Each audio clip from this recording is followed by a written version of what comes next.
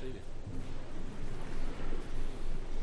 I invite you to take a Bible and turn to 1 Corinthians chapter 15, if you will, for just a few moments.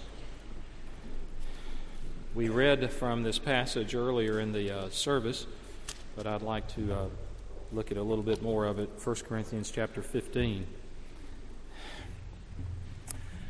Do you listen to talk radio? I do a little bit, but it gets on my nerves rather quickly. I have a friend who feels the same way I do, and he said one day of all things he was in his car and he had on the radio and he was listening to Dr. Laura Schlesinger, and she was on and had a woman that called in to ask Dr. Laura something about a problem she was having. This woman was engaged. She was having a problem with her fiancé, and said that she told Dr. Laura that she and her fiancé were both Christians, but the caller's concern was that her fiancé attended a church which did not teach the historical, physical resurrection of Christ, and she said she knew this was a problem. And Laura said, "Tell me something. I'm a nice Jewish girl, and I don't understand all these ins and outs. What difference does the resurrection make?" Well, what shocked my friend was that the woman who had called in could not answer her question. Do you believe the resurrection makes a difference? Does it matter? I had a skeptic ask me some time ago, after listening to him for quite a while, say why he did not believe in the Bible, and particularly in Christianity. He said, "Why do I believe in that?" He asked me that, and I said, "Because of the resurrection. Something happened on that day that changed everything." I read in a book this week this paragraph: "Apart from the resurrection of Jesus Christ, there is no Savior, no salvation, no forgiveness of sin, no hope of resurrected eternal life. Apart from the resurrection, Jesus is just another good but dead man, and therefore is of no help to us in this life or at its end. Without the resurrection, then the few billion people who worship Jesus as God are gullible and silly, and they are trusting in a dead man to give them life. So that makes the resurrection of Jesus worth our study and consideration." Some of you, I have no doubt, would really like honest answers to ultimate questions. You want to know what is true. You want to know whether this is true, or whether it was just made up or written into the Bible years ago. Well, here in the 15th chapter of 1 Corinthians, the Apostle Paul raises several what-if questions.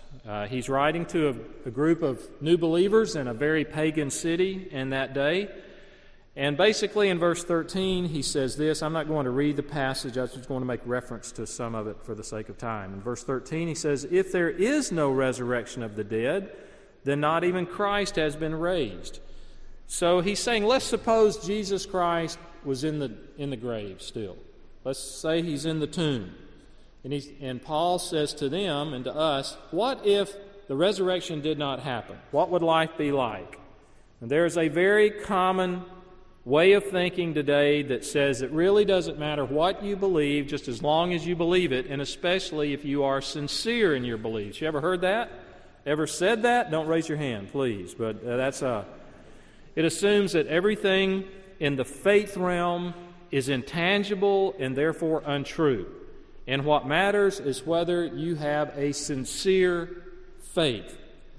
Now, these same people will say that whether Jesus really physically rose from the dead is not important. What is important is how you feel about it. Are you sincere in your faith, and do you believe it? But that certainly was not the case with the early Christians. When you read the accounts in the Gospels of the first Easter morning, the disciples of Christ had no expectation that Jesus was going to rise from the grave. He had told them, we can read it clearly. He was very cloaked in his language throughout his ministry. Toward the end, though, he became very specific in the way he described it. But they had no expectation.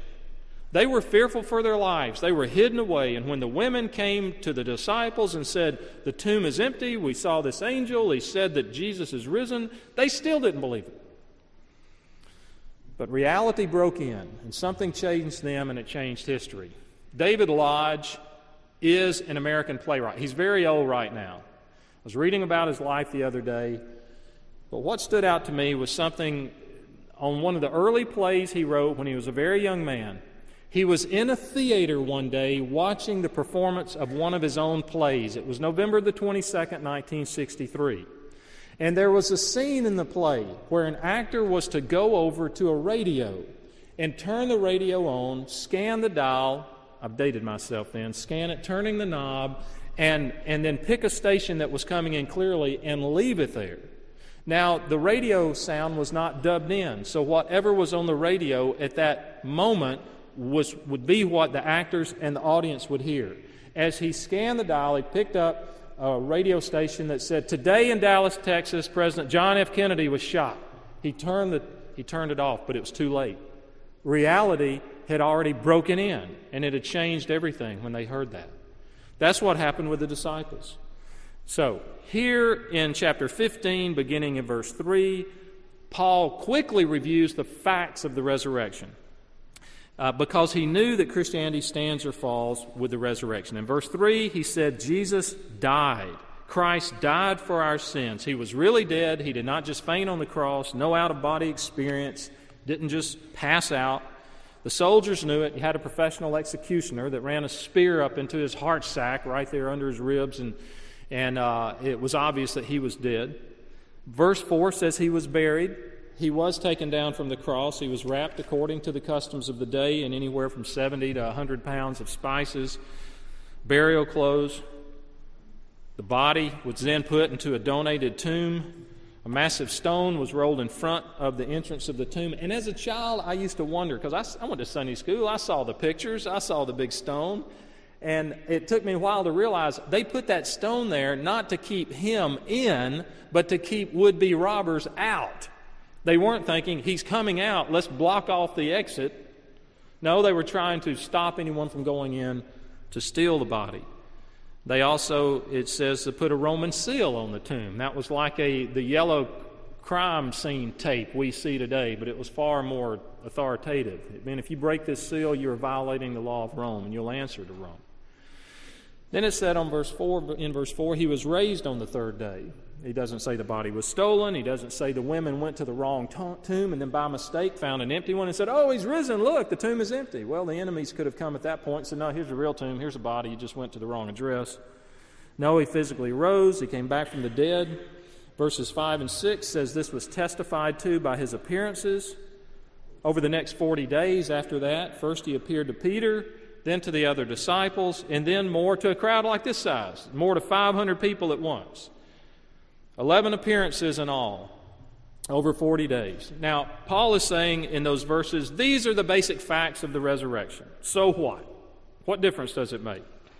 So in verses 12 and following, he tells us what difference this makes. He gives the implications of the resurrection, but he does it in terms of what if Jesus did not come back from the dead? What are the implications of that? What if he's still in the tomb, it says in verse 13. What if he's still dead, he says in verse 14. If he is dead, then, in verse 14, first of all, our preaching is useless. You may say, I've heard a lot of useless preaching. In fact, he means something different. He means there's no point in it. It's empty. Paul risked his life to preach the gospel.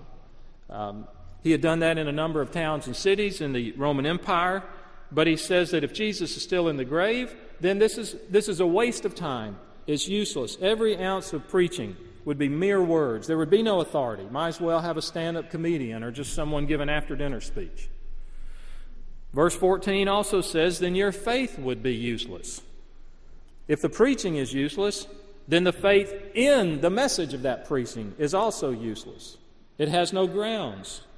If you ever hear someone say, and I said it earlier, it doesn't matter what you believe as long as you sincerely believe it, that doesn't work in real life. Let's say we could go down to the Macon airport and I say, look, do you really believe that we can fly in that airplane? Yeah, I really believe it. Are you sincere? Yes, I'm sincere. And we get close and there's no engine. There's no engine, no propeller. You really think you can get in that plane and fly just because you sincerely believe it? No, faith is only as good as the object of the faith. And so Paul is saying, if Jesus is still in the grave, I don't care what you believe, it's pointless. Third deduction, verse 15, he says if Jesus is still in the grave, we, that is the apostles, the original, those that God sent to tell the message of Christ, He says, we are false witnesses. We are liars. Liars not just about ordinary things, but about the very things of God, the worst type of deception, the worst type of lies. And then in verse 17, he says, if Jesus is still dead, your faith is futile. You are still in your sins. Forget this nonsense of singing and praying about forgiveness of sins, redemption, peace with God, abundant life, salvation. If he is in the grave, none of that is reality. You're still guilty, and your forgiveness is not possible. And then in verse 18, he says, if Jesus is still in the grave, the dead in Christ are lost. Those relatives, friends of yours that have already died, we've stood up there at Rose Hill Cemetery and at Riverside Cemetery with many of you, and we've read these scriptures and said, you look forward to the day you will see them again. Christ says, I'm coming again to take you to be with me where we will be forever. Then all that is a bunch of baloney. You can just forget it because your relative now is nothing more than food for worms, period. You'll never see them again. And then in the end, he says, if Jesus is in the grave, we are most to be pitied of all people because we have deceived ourselves. If it's not true, then people deserve to look at followers of Christ and say, you are pathetic. I feel bad for you. You are so pitiful. Look at you. The cost of discipleship, the self-discipline, the believing and stuff. And it doesn't matter. You're to be pitied. Did you read this past week, I think it was either Tuesday or Wednesday, where a well-known actor, Neil McDonough, not Alan, he's been in many movies and television shows for a number of years, but he refused to do on a new TV series a scene that would have compromised his Christian beliefs. It was an illicit sexual scene on this TV program. And he said, I'm not going to do it. He was fired on the spot. He was replaced. And you know how much he lost? You know how much his contract was? $1 million. Oh, poor Neil. He's still in the grave. What a fool you are. You ought to be pitied. You gave up $1 million for these Christian beliefs and convictions that you have. How pitiful it would be to have this great hope and it be founded on a dream, on an illusion. Now, you get the idea of the bad news? The what if? A Christianity without a risen Christ is worse than none. Are y'all familiar with Christopher Hitchens? That outspoken atheist, and he's written several books, and he's given lots of airtime. Very caustic toward Christianity. I was reading of a debate, oddly enough, he had with a Unitarian Universalist recently. And they started off, and the Unitarian Universalist said, look, if anything, I'm a liberal Christian. I mean, that's a stretch for a Unitarian Universalist to say that. But this woman said, she was a minister in their church, she said, I don't believe in a bodily resurrection of Christ. I don't believe in this. And here the atheist, one of the most well-known now, outspoken, everybody buys his books, and atheist today, Christopher Hitchens said, if you don't believe in the bodily resurrection of Jesus Christ, then you are not a Christian. The atheist knew. The atheist knew right then. But all this now in verse 20, we come to this huge transition. And he says in verse 20, but Christ has indeed been raised. So all these what-if scenarios for the previous 7 or 8 verses, he says, but Christ has been raised. So all these what-ifs now are done away with. And because he has been raised, it says in verse 22, we shall be made alive. And it says, for as in Adam all die, so also in Christ shall all be made alive. What does that mean? Adam, the first man God created, and Eve, God placed them in that garden that he had created. And they had a relationship with God that's unimaginable to us. They literally walked and talked with him. There was no guilt, there was no shame between them or toward God. And then God gave him a prohibition. Apparently there were lots of different trees and fruits and so forth. And he said, you can eat from any of them except that particular one. We don't know what fruit was on it. It was called the tree of the knowledge of good and evil. But he said, in the day you eat of it, you will surely die. That's a pretty strong prohibition. It was emphatic. When you eat of it, you will die. No counting to 3. No go sit in the corner and think about it. You will die. Well, they ate of it. You know the story. But they didn't drop dead. They lived for many, many years. They had children, grandchildren, and so forth after that. Well, they died spiritually. God created you and me with certain dimensions, certain senses. Well, they were created with a spiritual sense, some that died that day when they disobeyed God. So there's shame now between them. They run from God. There's guilt. There's strife. There's tension. There's murder within one generation. I mean, there's lots of things that happen. Well, you and I start off where they ended up. We start off, the Bible says, spiritually dead. We come in